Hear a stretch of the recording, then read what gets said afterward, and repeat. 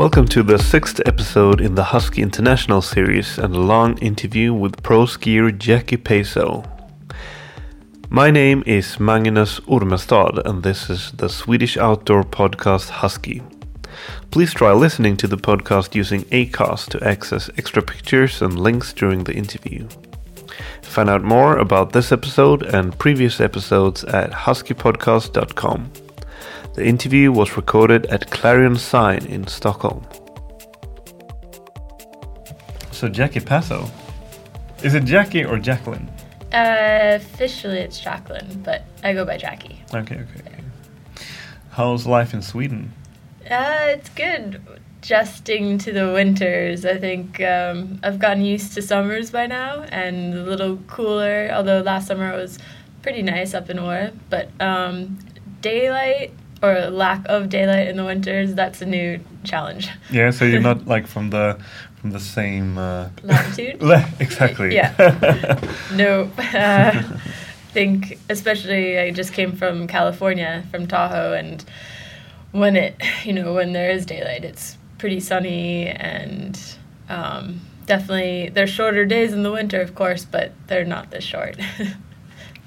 Where is home to you? I grew up in New England, so technically I was born in Boston, and my family has been living in Bethel, Maine area for the last, 20 years or so. So my family's still back there. Where did you grow up? Massachusetts for 12 years, Foxborough, so big American football town, and then Hanover, Bethel, Maine area. So there's a ski area there that I grew up skiing in.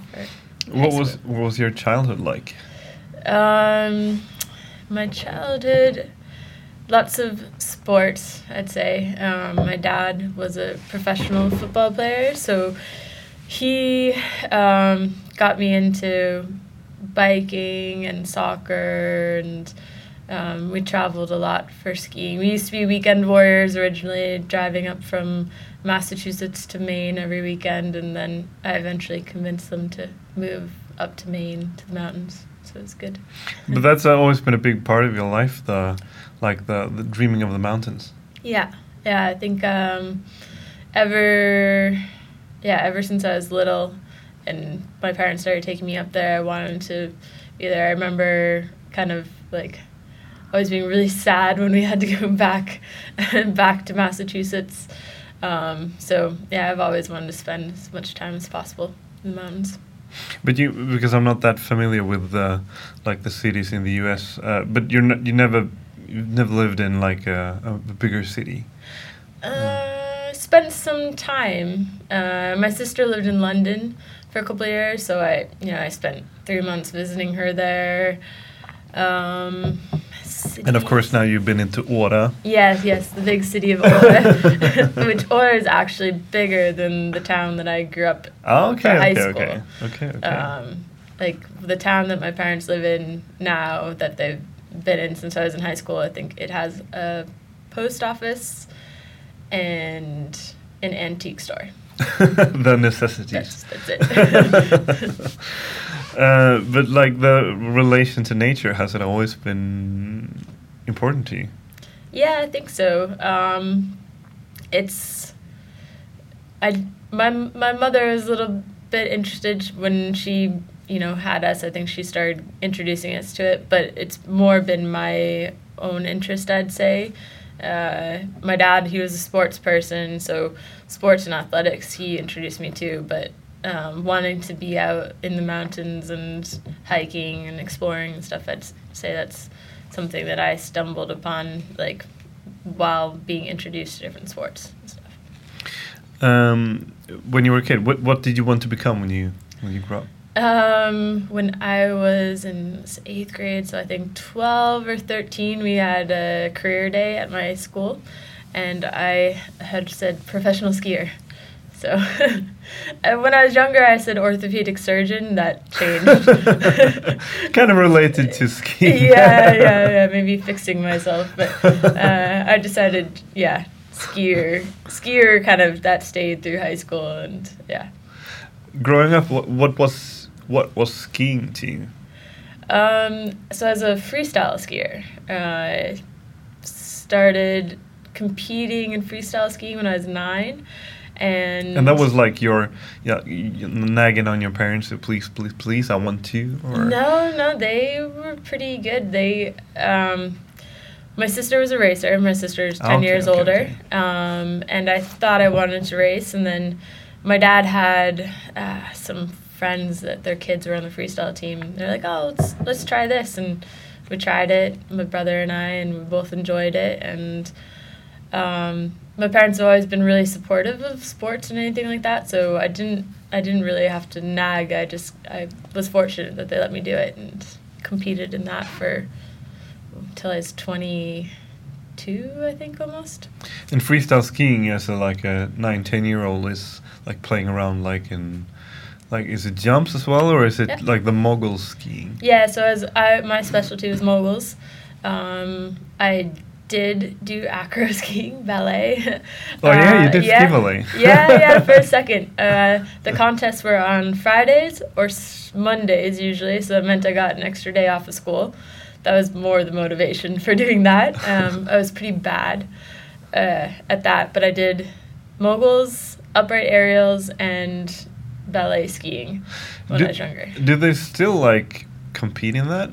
Like in ballet? Yeah. No. I think they stopped doing it when I was, I don't know, before I finished high school. So I think they stopped doing it a while ago. You were their last hope, and when you stopped, they was like, no, just we just not quite. I have to admit, it was kind of like my slacking time, so we didn't have a very big ballet team at my home mountain. Some of the other mountains, they were much more serious about it. Myself and the only other girl that really did it, we got to kind of go off on our own and practice. And to be honest, I was like following her and the older boys she attracted. I was like, ooh, let's hang out. So I was really bad at it. How important has the social side of skiing been to you? Doing it with your friends and competing with your friends. I think it's been important, but when I was younger, it was really only when I was doing ballet that I kind of slacked off it. I was usually pretty focused, and I missed out on a lot because it's like an American, we have prom or different things like that, and I didn't get to do it, it's not that big of a deal, but I was always competing or training, so of course the friends that I trained with, it was great having them around, but for me, focus was on the training. Did you have any specific moment or anything when you kind of epiphany or something when you kind of realized how important skiing was to you? Or was it always such a natural part of your life, or did you have any special moment or time of your life when you wow, this is really it for me?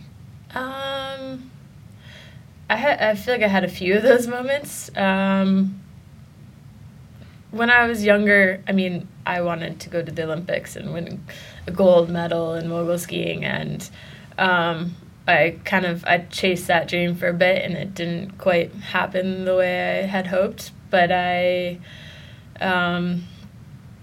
think after I took a break from mogul skiing, I had a few years where I was a bit lost and I didn't really quite know. I tried park skiing, I tried a few different things, but I'd say it wasn't really until I was a little bit older, 26, 27, when I was like, no, I still want to keep skiing, and yeah.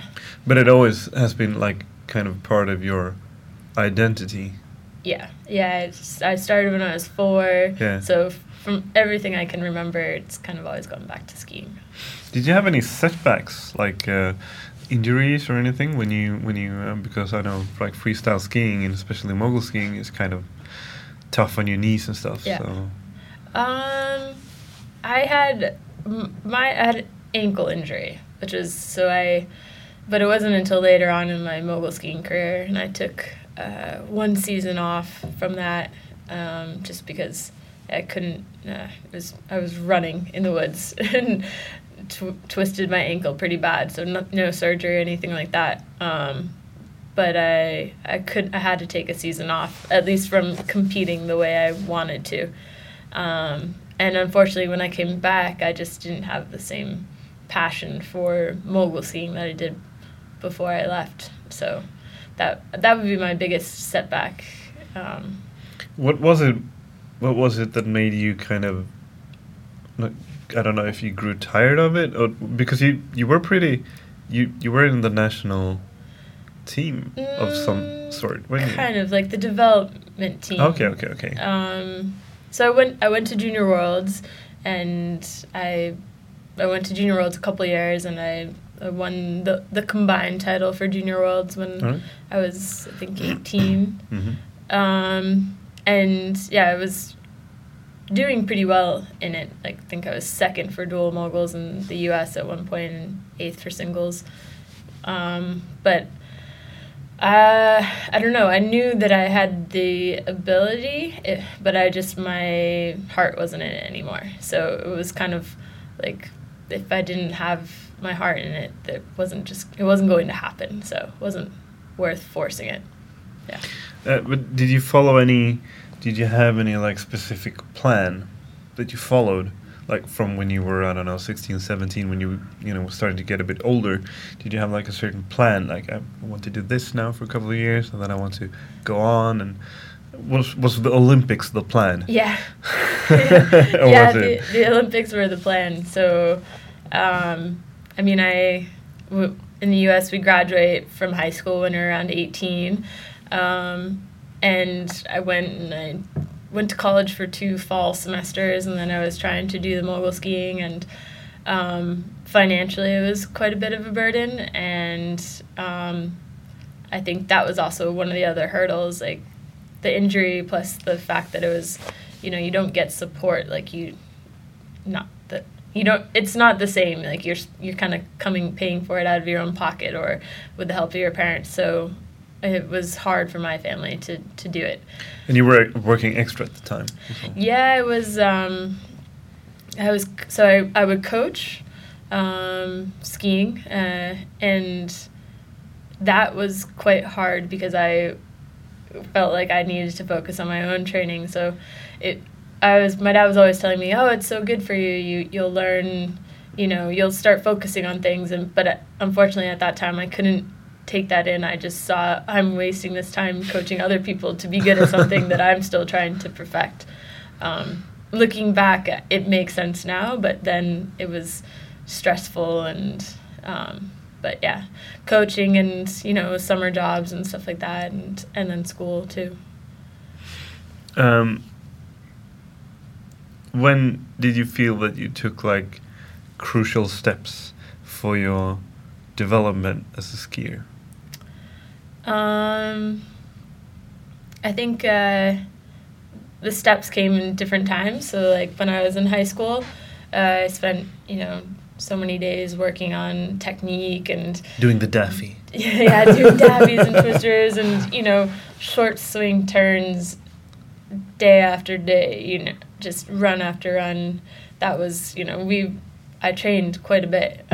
So I think that's where I gained my base and even my air awareness and stuff like that. And then again, when I moved out west, that was a whole new side of skiing. I didn't own powder skis until I was 27.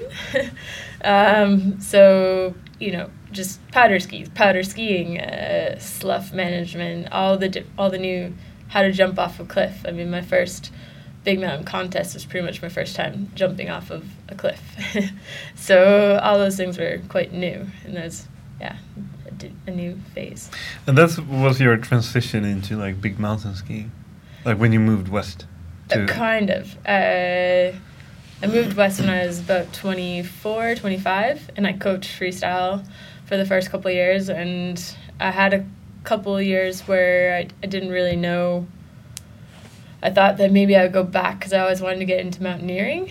And as a profession then, or is it just a passion? I just wanted to do it. Yeah.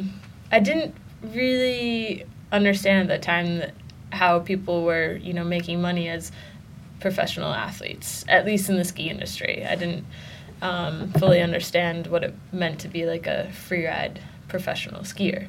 So I just knew that I wanted to explore the mountains, and mogul skiing was great, but you ski the same trail day after day, and you go to a different mountain in Italy, and you just go and you ski that one trail. So I wanted to get out and explore more. And I, when I first moved to Tahoe, I didn't know that many people, and I was still in the mogul skiing scene, so I wanted to get out. And I had a few friends that I knew back east that could teach me some things, and I thought, maybe I'll just stay in Maine. And some of my friends in Tahoe were like, no, just come back here for one more season, see how it is. And yeah, got into freeriding. But is it the kind of because I was about to ask if the thrills and excitement, if that's important to you, but is it more like the curiosity, like to go out the groomers and explore the mountains? Is that a stronger like driving force than the like excitement and thrills and so on?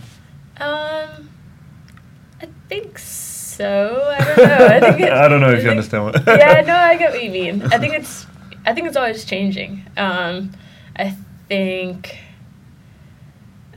in the beginning, cliffs and stuff like that was new, and I just saw that people were doing it and that it was possible, and I thought I didn't see any reason why I couldn't do it, so I went and did it. And then exploring the mountains, the last couple years I've gotten more into backcountry skiing and stuff like that, and so it's not new, but there's still so many areas that I can go and explore, so it's a new side of skiing that I want to get more into, and maybe even gaining more like technical ski mountaineering skills and stuff like that, because I always looked at mountains and thought, it'd be cool to go to the top of that. So I feel like I have some limitations as far as my skill sets go, and I'd like to learn more so I can look at almost every mountain. Maybe not the crazy steep skiing type, or at least my idea of crazy steep skiing type stuff. But I look at like Jeremy Jones and the type of stuff that he does, and I really look up to and admire what he's doing, and I'd like to get into similar style skiing. But are you doing that like you do that kind of not on Jeremy Jones level maybe, but you do that kind of like expedition sometimes or what? Yeah, a little bit. So I have done some, like I've spent a couple weeks up in Svalbard and camped out in a glacier in Alaska. So I have done some of it, but I want to do it more frequently, and I think definitely when I start transitioning out of contests and stuff like that, more expedition type stuff is kind of on my radar. So that's like the major, like focal point and the major goal and the freeride world, because now you're in the freeride world tour, and that it's kind of a means to an end. Yeah, I mean, I kind of been struggling with I know. Some of the people that do it, like, they love competition, and I always thought, if I had a filming opportunity or something like that, I think I would do it. But I'm starting to realize that maybe there's a part of me that really likes competition, and I'm starting to accept that a bit more. So I am a competitor.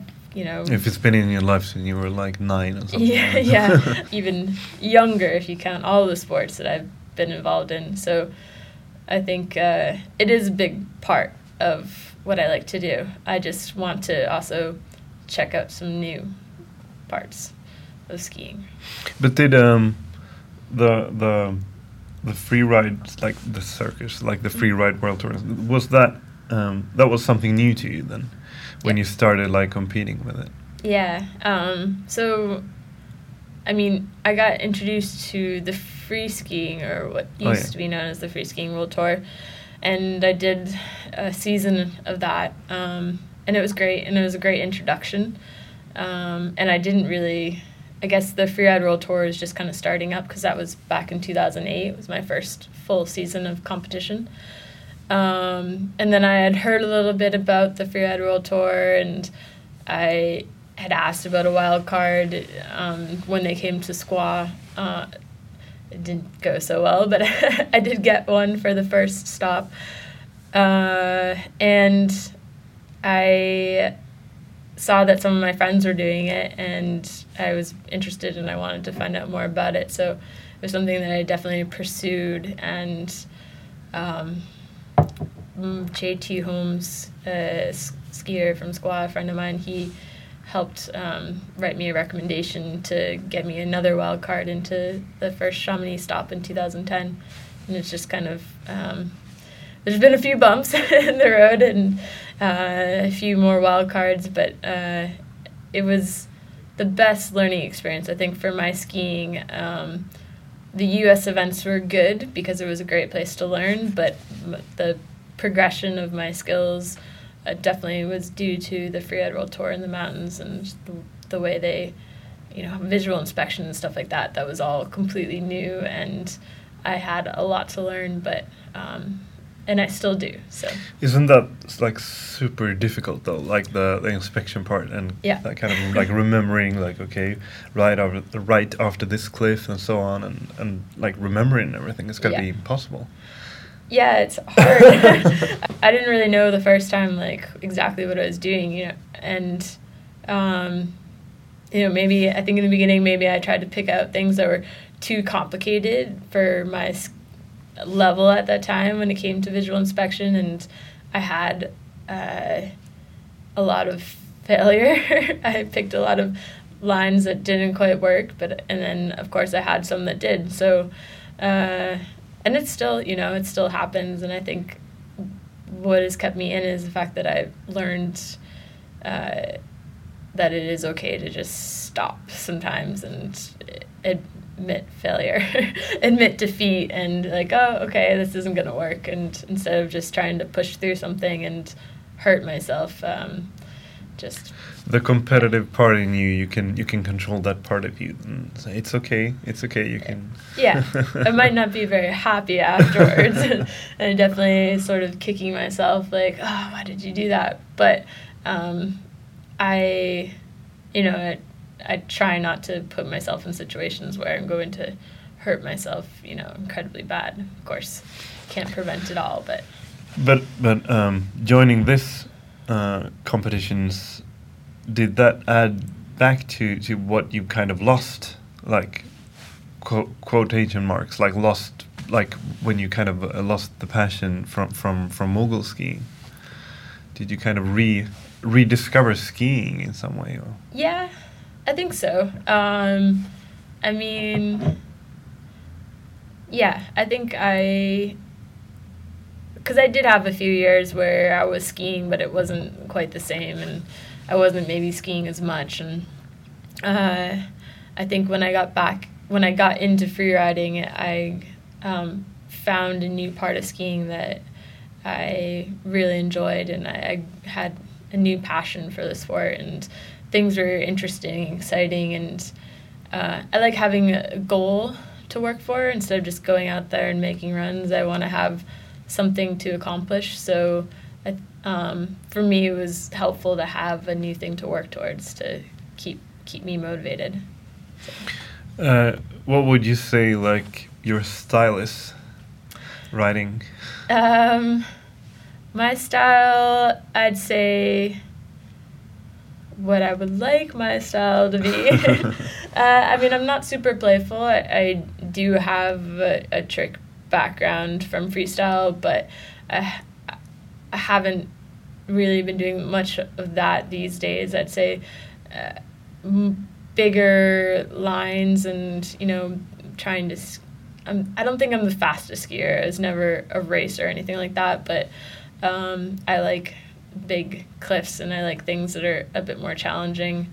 Not necessarily super technical lines, but fall line with big drops, I guess. But that's your strength. Yeah. I'd say, I'd say so. What's on the other hand? What's your weaknesses as a skier? What would you say is what do you want to improve? I don't know. I'm a little bit torn. I think there's a part of me that wishes that I didn't completely, or I guess I haven't completely, but there's a part of me that wishes I had focused a little bit more on my freestyle background and worked on some of those skills. And I think if I really wanted to, I could get it back. I don't have the same desire to. And these days, I'd say acquiring more of the mountaineering skills. That's, I suppose it's weakness because there's a lot that I need to learn. I just haven't done it, so yeah. But are you good at challenging yourself? I think so. Yeah. Yeah, I think I'm good at challenging. I mean, I could challenge myself more, but then again, a lot of my friends tell me that I should take it easier sometimes. So I think, yes, challenging myself is not an issue that I have. It's, yeah. And I've thought about, because you and Reina, you share one thing, because you grew up, like, before moving to Tahoe, you grew up, like, skiing on the East Coast. Mm-hmm. And from what I've heard, it's not that always, like, perfect conditions. So you you had your school in, like, crappy conditions. Yes, it's icy. It's very icy moguls. So you feel right at home at all as well. Yeah. I mean, I think flat light is something that's new for me because we didn't really have above tree line skiing and stuff like that. So when I go up to top of Ore and it's flat whiteout conditions, that's still a little, I don't have the Scandinavian eye. I get a little bit of vertigo, and but as far as the ice goes, and the not so perfect snow conditions, I think that I had a lot of practice. But from what I've heard from what I understood from when I interviewed Reina, that can really be a good thing, like a good strength to have, especially on the tour. Yeah. I mean, it's different. The tour competing is different from filming. Of course, on the Free World Tour, you have the visual inspection, which is quite similar, but you don't know if you're going to go first or last, or, until the bib draw, and you have no control over that, and you don't know, maybe nobody else is going to go down that line before you go, maybe everyone else is going to go, so you have to be able to ski in less than ideal conditions. And I think growing up in an area where you trained in less than ideal conditions, it definitely gives you an advantage. Do you see any, like, differences between, this could be a bit difficult to say, but like differences, like general differences between the riders, like the European riders, the Scandinavian riders, and the US riders and the American riders, the ones like competing on the tour, for instance, like their background? Because I know a lot of, like, the Swedish, like almost every Swede now at the Freeride World Tour has come from a racing background in one way or another. Is it the same in the US, or is it? I'm not sure in the US. I think, trying to think of, because I know there's some new US riders, and I've spent so much time on the European tour these last couple of years that I feel like I know the Europeans better. I think in general, most people have a racing background. I think Henrik Winstead, myself, and Julian Lopez were some of the few that have a freestyle background, and then you have a few that didn't have any competitive, whether it's racing or freestyle. So I think in average, the majority are alpine. Yeah.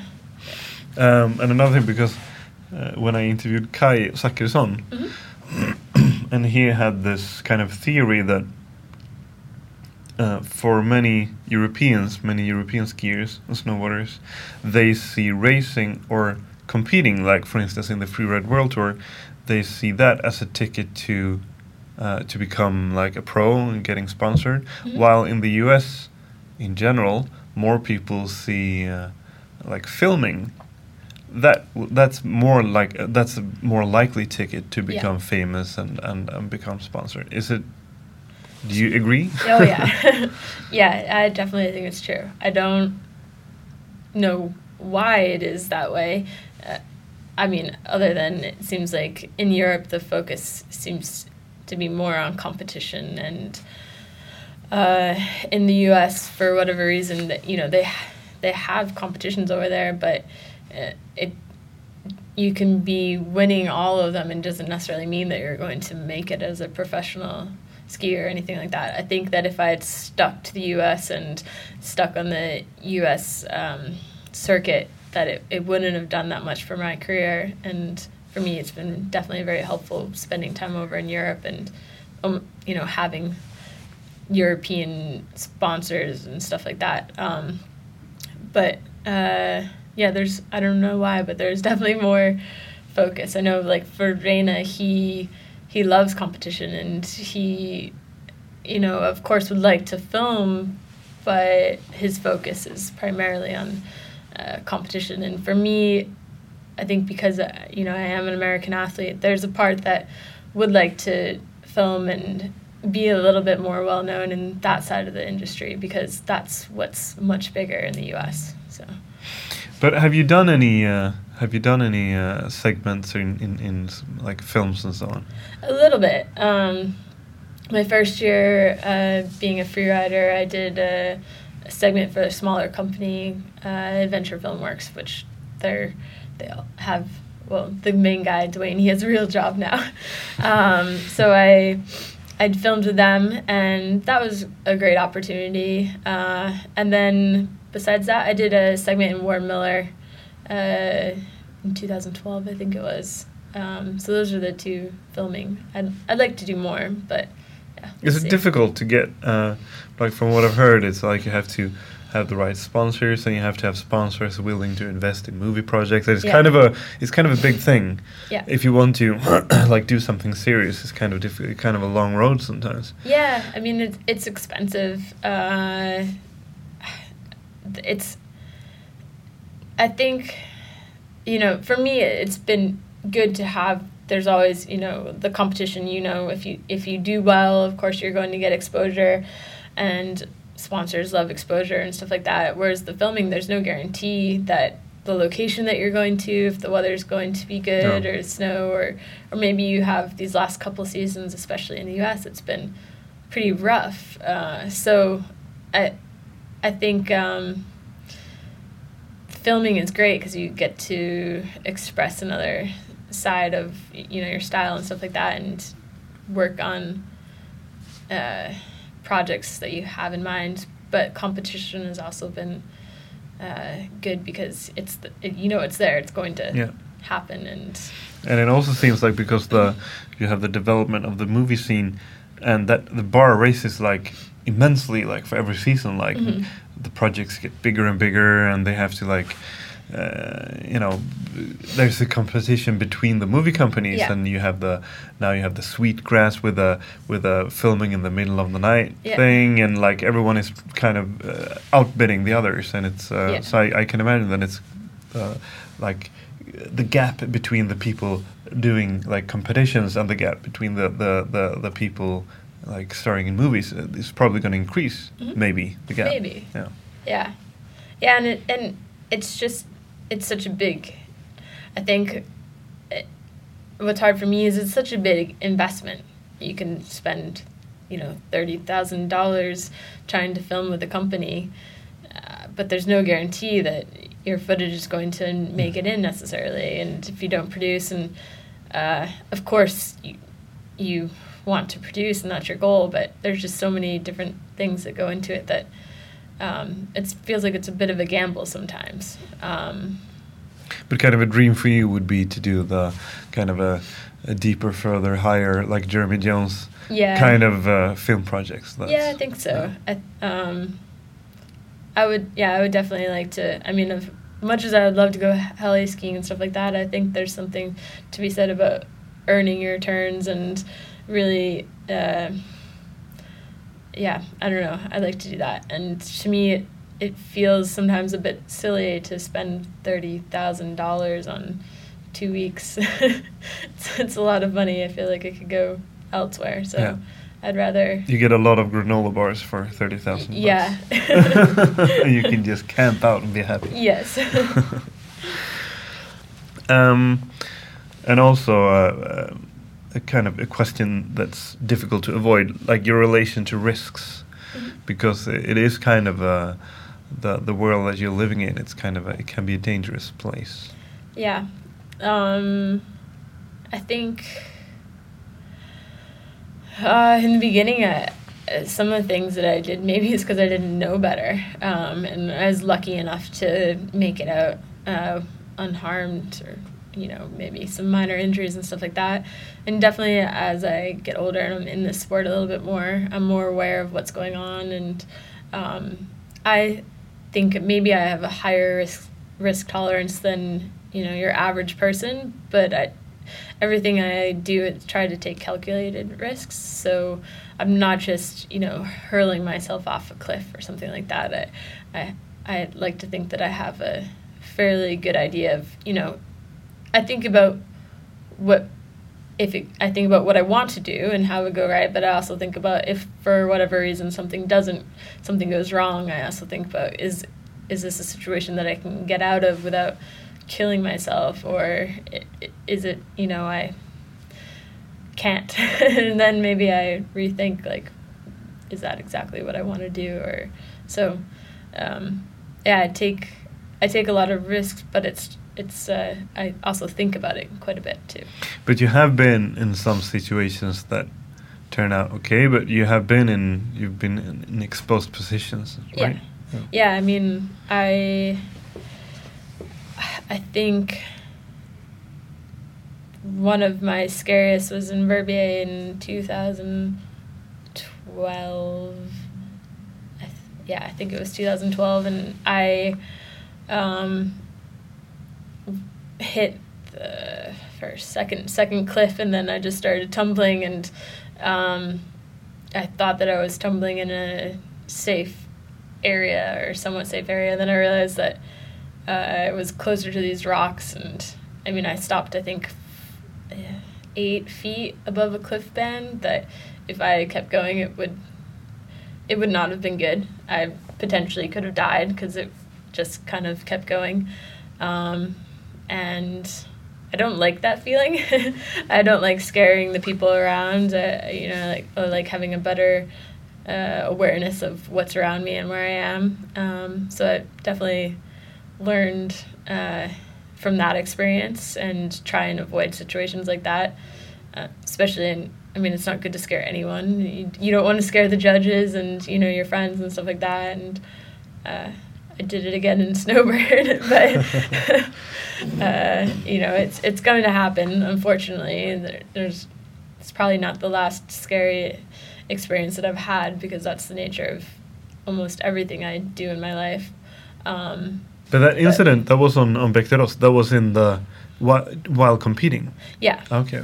Yeah, I've had most of mine have been while competing. I have had scary experiences when I've been out on my own, or just skiing for fun, but the more memorable ones have been while competing, whether or not that one scared me, so I think that's what sticks with me more. I know last year at Snowbird I scared everybody else. I did not scare myself, but was it the cliff jump when the rock? Yeah. And for me, you ski down on one ski after that, didn't you? Yeah. It didn't hurt me at all. If anything, it hurt my ego, and I was more upset with myself for crashing, or for whatever reason, sucking up that jump instead of popping. But I felt bad because my mom was watching online, and the announcers were quiet, and all my friends, I think Christine Hargan, came up to me and hugged me, and I was like, what? I didn't get it until I saw the footage, and I'm like, I can see how that would look bad. But yeah, so there's definitely a lot of risk in the sport, but have you matured, or is it that you have been in like exposed positions because you didn't know better, or was it like, oh, I don't care? Definitely not because I don't care, because I think I have, I mean, sometimes it might have been I didn't realize that something was the way it was until I got in there, and that was, a lot of the visual inspection and learning how to do that. So that was some experiences, and I think, I think what has, as far as my maturity goes, is how often I'm willing to do things. I'm not always going to go out when I'm free riding and take bigger risks just because I'm thinking about, well, I don't heal as quickly as I used to, and I have competition or maybe filming or whatever that I need to be healthy for. So I try and, not always go out 100% because it's just too much. I think my maturity is knowing how to walk away from something if I'm not feeling it. But isn't that also a part of kind of a necessary learning curve? That you have to do some mistakes, I guess, and you have to kind of burn yourself sometimes in order to improve. Is that like walking a thin line? Is it part of the sport? I mean, I think so. I think there's some things that hopefully you never do, and I've made mistakes and stuff like that, and I'm fortunate that I've walked away relatively unharmed. So I would never want to tell people like, yeah, go out and make a bunch of mistakes because that's the only way you'll learn. Yeah. I think, I learned from my mistakes. I learned from my friends' mistakes. I try and learn from all experiences. I would rather people learn from my mistakes than them going out and doing them on their own. So, I don't mind sharing experiences that I've had and sharing knowledge and hopefully, people have shared their experiences with me. And so yeah, I mean, that is part of it. But if you can learn from others, that's probably the healthier way to do it. Yeah. And now in this kind of a new role for you, that as a backcountry freestyle, like free skier, mountaineer, have you set up like a curriculum or like a plan, like a education plan for yourself? Like, okay, I want to learn this, and I want to improve in this area, and I want to learn rope handling, and I don't know what. Yeah, I'm thinking about it, finding the time.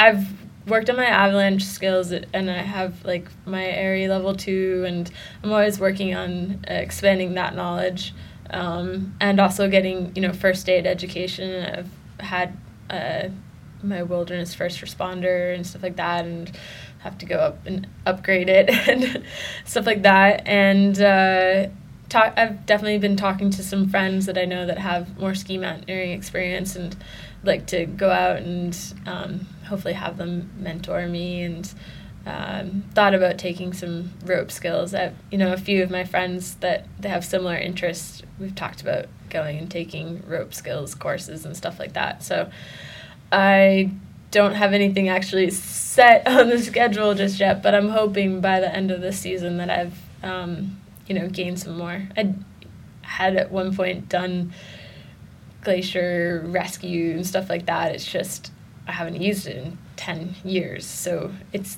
in the back of my brain somewhere, but it's not very fresh. So I'm hoping this season going down to the Alps, and my friend Maria Persson, she's spending time in Le Grave this winter, so I'm hoping to spend some time with her there and learning more.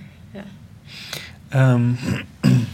Are you ever set back by like the last couple of months? There's been a couple of like tragic accidents within the like skiing community. A lot of like big personalities have passed away, and how does that affect you? In terms of those like mountaineering plans.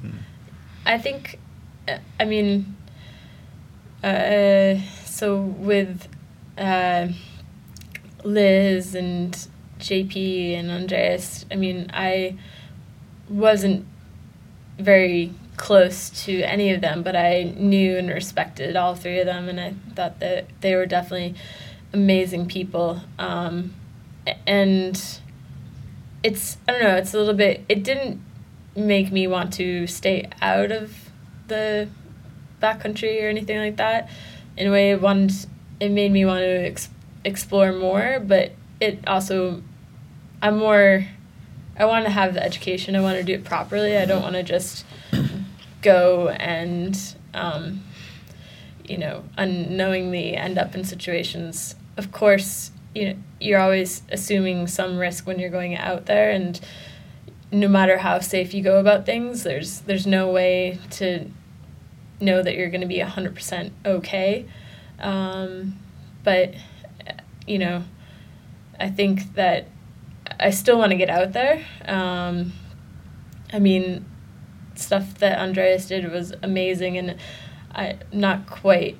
I don't want to be on the level that he is. It's too much for me, and that's definitely too much. That's more risk than I'm willing to take on. But the time that he spent in the mountains and the knowledge and skills that he had, I definitely admire that, and I'm not going to not do it. I just want to be as safe as possible, but knowing that there is no guarantee. Just have to try and make the best decisions I can. So it's hard. It definitely makes you think. I know with avalanches and stuff like that, I've been spending a lot of time trying to help educate others, and also trying to grow my knowledge. And there are times when I go out and I get a lot more nervous, and I have a bit of a fight with myself. Am I being overly cautious? And I think I would rather be overly cautious than overly confident in situations. So it's tough, but trying to go about it in the smartest way I can, but knowing that it's not possible to be 100% sure, unfortunately. Being a girl in the ski industry, how is that? It's interesting. I don't know. I think being a girl,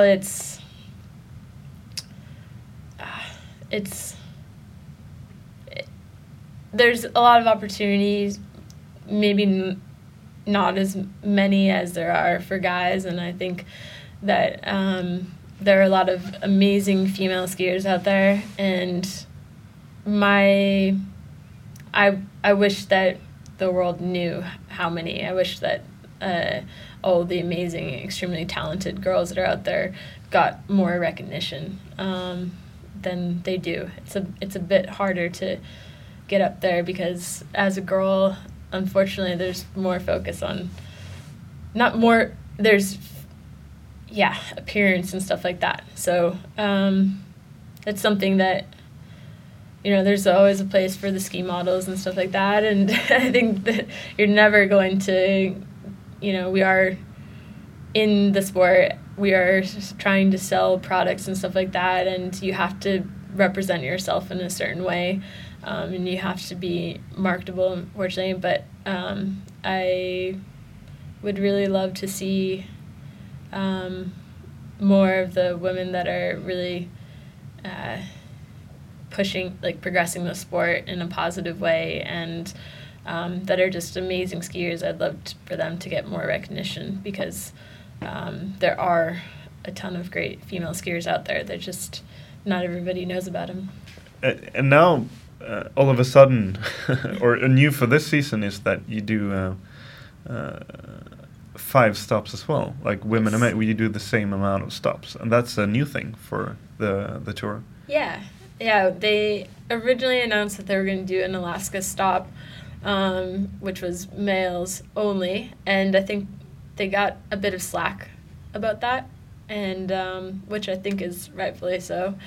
Because I don't know how you make that decision male only. You could do, I mean, skiers only or snowboarders only. I think it's a bit unfair to just pick the guys, especially since some of the ski females at least have been skiing bigger lines than the male snowboarders, so and similar lines to the male skiers. So I'm happy that they changed that and added there's a cut for everyone.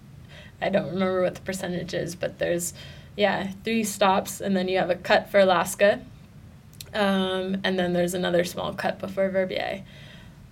So the women will get to go, the qualified women and men will get to go to all stops, and I think that that's a better way of doing it. So now your plan is AK? Yes.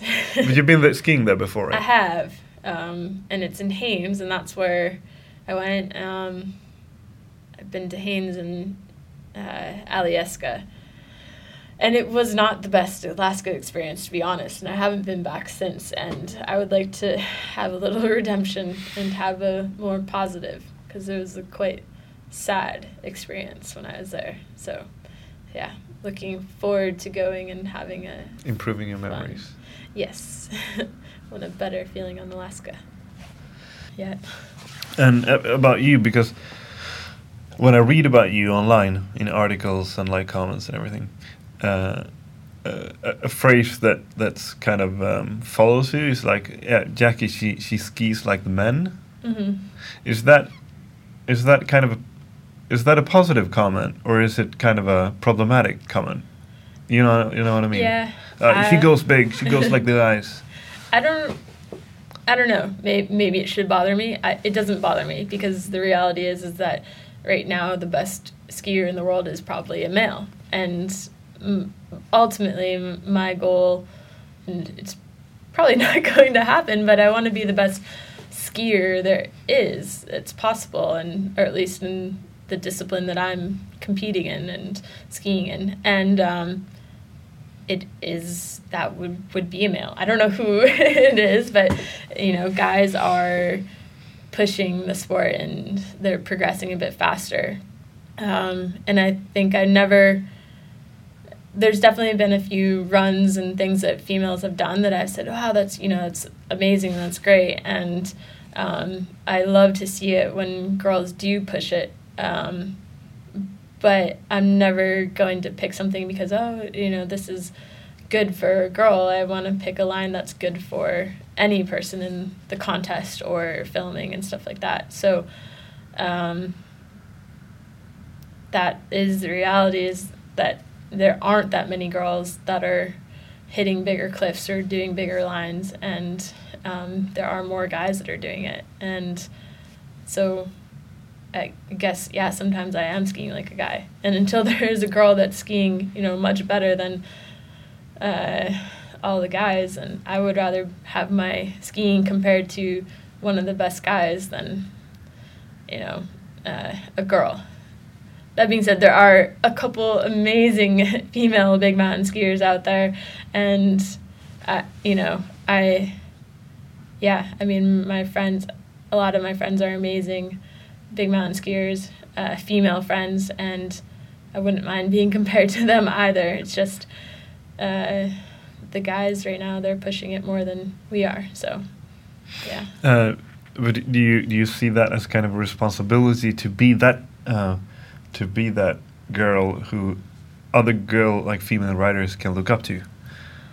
Do you think about that? I don't really think about it. I just think about what I want to accomplish. I never really, I don't really look up to that many. I don't know. It doesn't matter if they're male or female. I just look at what someone is doing, and if they're doing something really amazing, I would, I guess the competitive side is I would want to do it better than them eventually. I never want to be someone, but I want to be, striving to be just as good, if not surpassing them. And I kind of hate talking about stuff like that, but that's I think, you know, being a competitive person, that's the reality. Competitive people don't want to be as good as someone. They want to be better than the best. So I never really had, you know, role models or stuff like that. There's people that I respect that are doing things, and male or female.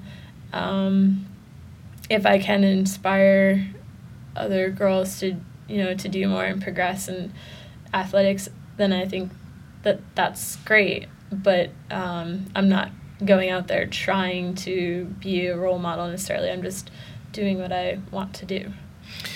But are you, because I guess you are a role model to a lot of people. Like, do you have followers, or what you call it, like fans, fan base, followers on social media and stuff? I don't know. People mailing you or like commenting or anything? Yeah, I do get. It's really embarrassing, actually. I got like the kindest comment from a kid that's on my team, and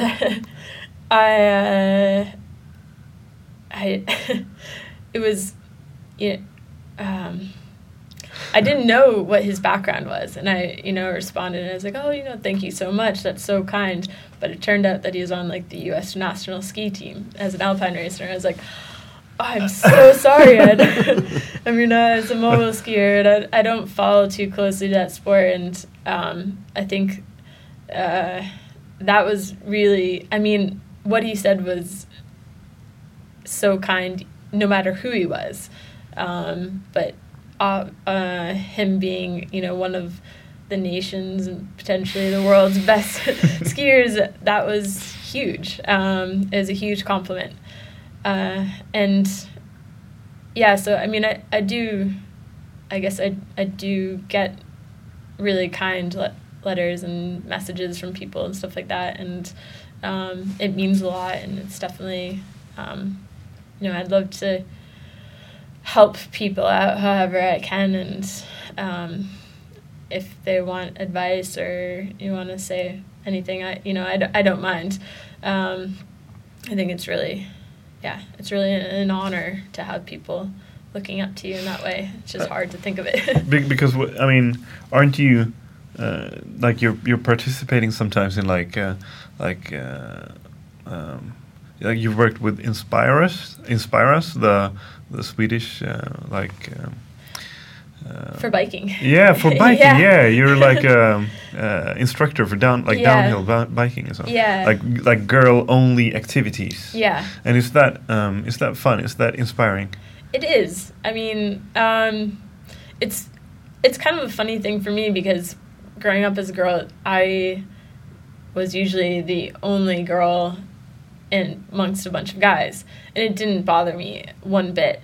But I know that's not the same for every female, and that for some it helps to have other females around to help and be in a supportive environment. So I think working with groups like Inspire Us and Safe As, the avalanche clinics that we do, it's really great to be a part of that and to be able to give back and not just, you know, worry about how many followers you get on Instagram and stuff like that, but actually, you know, use the position I have in the ski industry to do something positive. So I do enjoy. I'm hoping that'll be in Åre in, I think it's April, to help out with Inspire Us this year. So they're a good crowd. Yeah, they're really nice girls. Do you ever think of like the brand Jackie Paaso? Not really. Aren't you supposed to? I mean, not supposed to, but isn't that kind of a part of your life now, like as a professional skier? Yeah, I guess so. I guess I think that's something that I'm still struggling with. Yeah, like I'm just accepting the fact that I am a professional skier, and that I know some of my friends are a little bit better about grasping that you know, we are our own brand, and I think although maybe you can't tell from this interview, but usually being more of a modest person and not, I I have a hard time thinking of myself as a brand, even though I suppose that is the reality. I think you've adapted too much to Sweden. Yeah. Yeah. You're American. You're supposed to be bragging about everything. Yeah, so bad at that. I get it. My dad has Scandinavian roots, I suppose, or I don't know, Finnish or I don't know. Yeah. I was Paaso. good thing. Yeah, exactly. I've been thinking about that name. It sounds like Finnish. Yeah. So he was. He took the modesty from Scandinavia. Yeah. He was a big athlete, but he never really. I get stories every 10 years. I find out more and more about his career, but yeah, it's hard. I don't know. For some people, it's hard to talk about, and I suppose for myself, it's hard to be like, I'm so rad. Yeah. What does your off season look like? Lately, it's been mountain biking. You've been competing in mountain bike as well, Yeah. Both cross country and downhill. I grew up doing cross country, downhill, and dual slalom. I recently got back into downhill. I did a couple cross country races, but I had a friend of mine that convinced me to do some World Cups. I don't really know how that happened, but it did. And I'm thinking about getting into enduro racing this next summer. So, yeah. The downhill, the trails and parks and they're pretty good, aren't they? Mm-hmm. Yeah, they're good. They're not. It'd be nice to have some bigger jumps and doubles and some more trickier terrain, but the cross-country trails and stuff like that, those are really good, and the downhill tracks, they're definitely some fun trails. I think, it's hard to cater everyone. So I want the little bit crazier trails, and then of course, the general public wants something maybe a bit mellower, so it's they're kind of meeting in the middle. So you and Reine have to go out with tools and build your own jumps. Yeah, Reine, he didn't like biking or downhill biking in the beginning. I kind of dragged him into it. I dragged him into mountain biking when he was in Tahoe, and I said, "This is what we're going to do. Hopefully you like it, because this is what we're doing all summer." So that's how he got into biking. But I'm happy that he likes it. And also, because you seem like kind of a all year round outdoor person. So is it is off season for you, or is it just adapting to the current time of the year? Is it just okay? Now we go mountain biking and now we go skiing. Yeah, I think it's more like that. When I was little, I had soccer in the fall, skiing, soccer in the spring, and then mountain bike races. And I think we maybe had one free weekend out of a whole year to just relax. Or if I got injured, I got to relax. That was the only time. And I go a little bit crazy if I have too much free time. So yeah, I don't really have an off season, I guess. Maybe now it's late fall, early spring, we're transitioning a bit, but yeah. But is it good for you to get a break from skiing? I do, yeah. I like having a bit of a break. I think I know some of my friends, they ski year round and they try and get it in, but I think it makes me appreciate skiing more to have a bit of a break. I get excited at the beginning of the season like I did when I was little. I wouldn't mind going on some trips in the summer if projects come up. Yeah, but you've been to South America skiing, yeah. It's been a while though. Been to South America and been to New Zealand, but then I got into mountain biking, so it's been hard to. I'm equally as excited to go on a mountain bike trip as I am on a ski trip, so I guess that's good. So I have options. How do you think other people would describe you? It's a kind of a job interview question. Yeah. Depends on who it is. I don't know. I think usually, that's tough. You don't have to answer it if you don't want to. I don't know. What's the toughest part of your job? Travel. Not really having a home base. I think. Living out of a ski trunk. Yeah, ski trunk, suitcase. Yeah, I think that's the hardest, because especially now, living in Sweden, having family in Maine, having a second family in California, and not really being in either place. I think travel it's amazing because you get to see all these different places, but it also gets, I haven't been in one place for 2 months in a very long time. So, yeah, it's good, but it can be hard. Is it always positive to work with your passion? Yeah, I think, well, as long as you keep having, as long as it stays fun. I mean, there's definitely parts of the industry that I don't particularly enjoy that much that does make it feel like a bit of a job, but and that can be hard because you're taking something that you love that you don't want to make it feel like work, even though it is sometimes. It is work.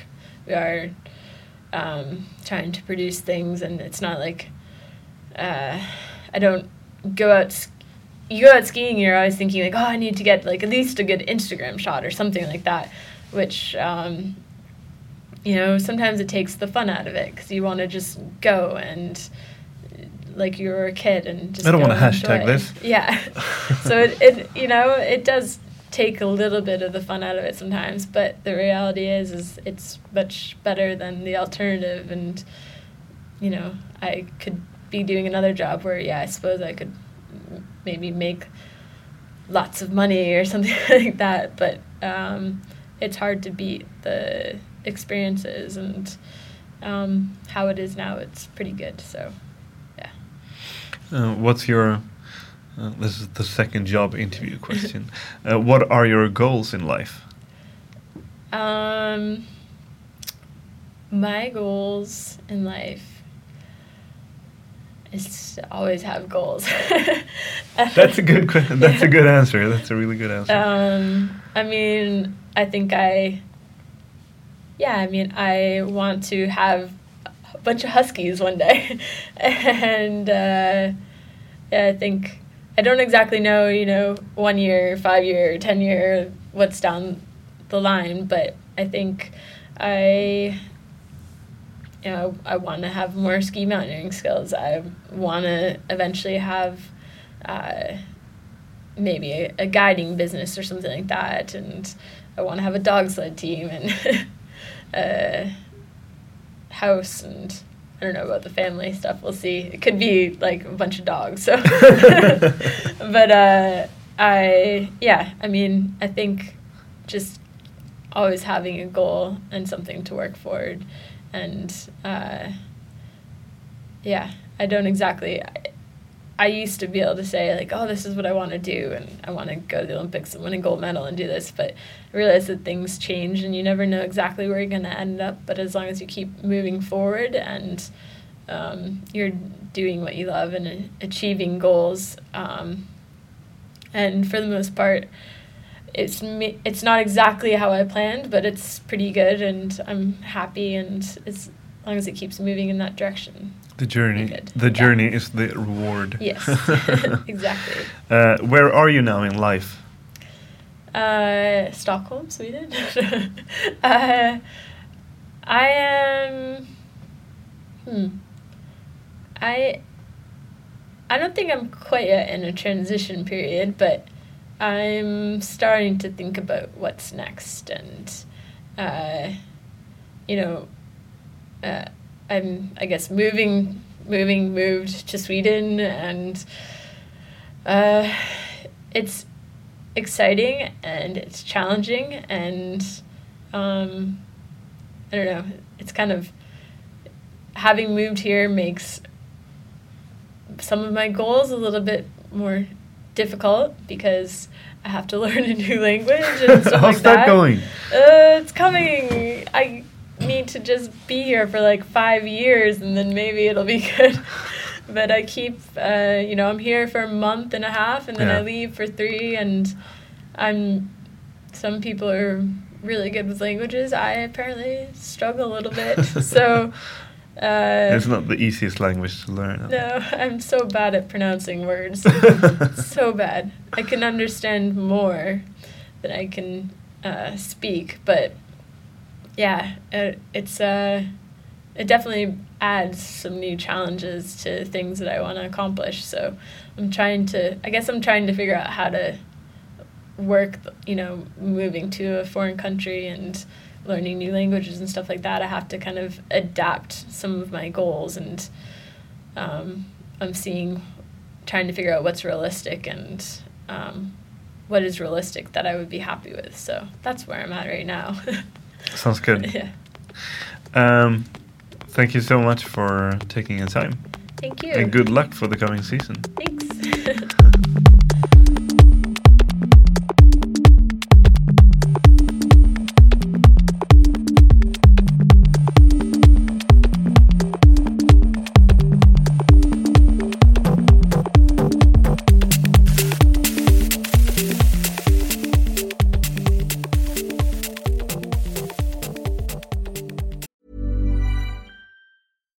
Every fan knows the right player in the right position can be a game changer. Put LifeLock between your identity and identity thieves to monitor and alert you to threats you could miss. Plus, with a U.S.-based restoration specialist on your team, you won't have to face drained accounts, fraudulent loans, or other losses from identity theft alone. All backed by the LifeLock $1 Million Protection Package. Change the game on identity theft. Save up to 25% your first year at LifeLock.com/aware.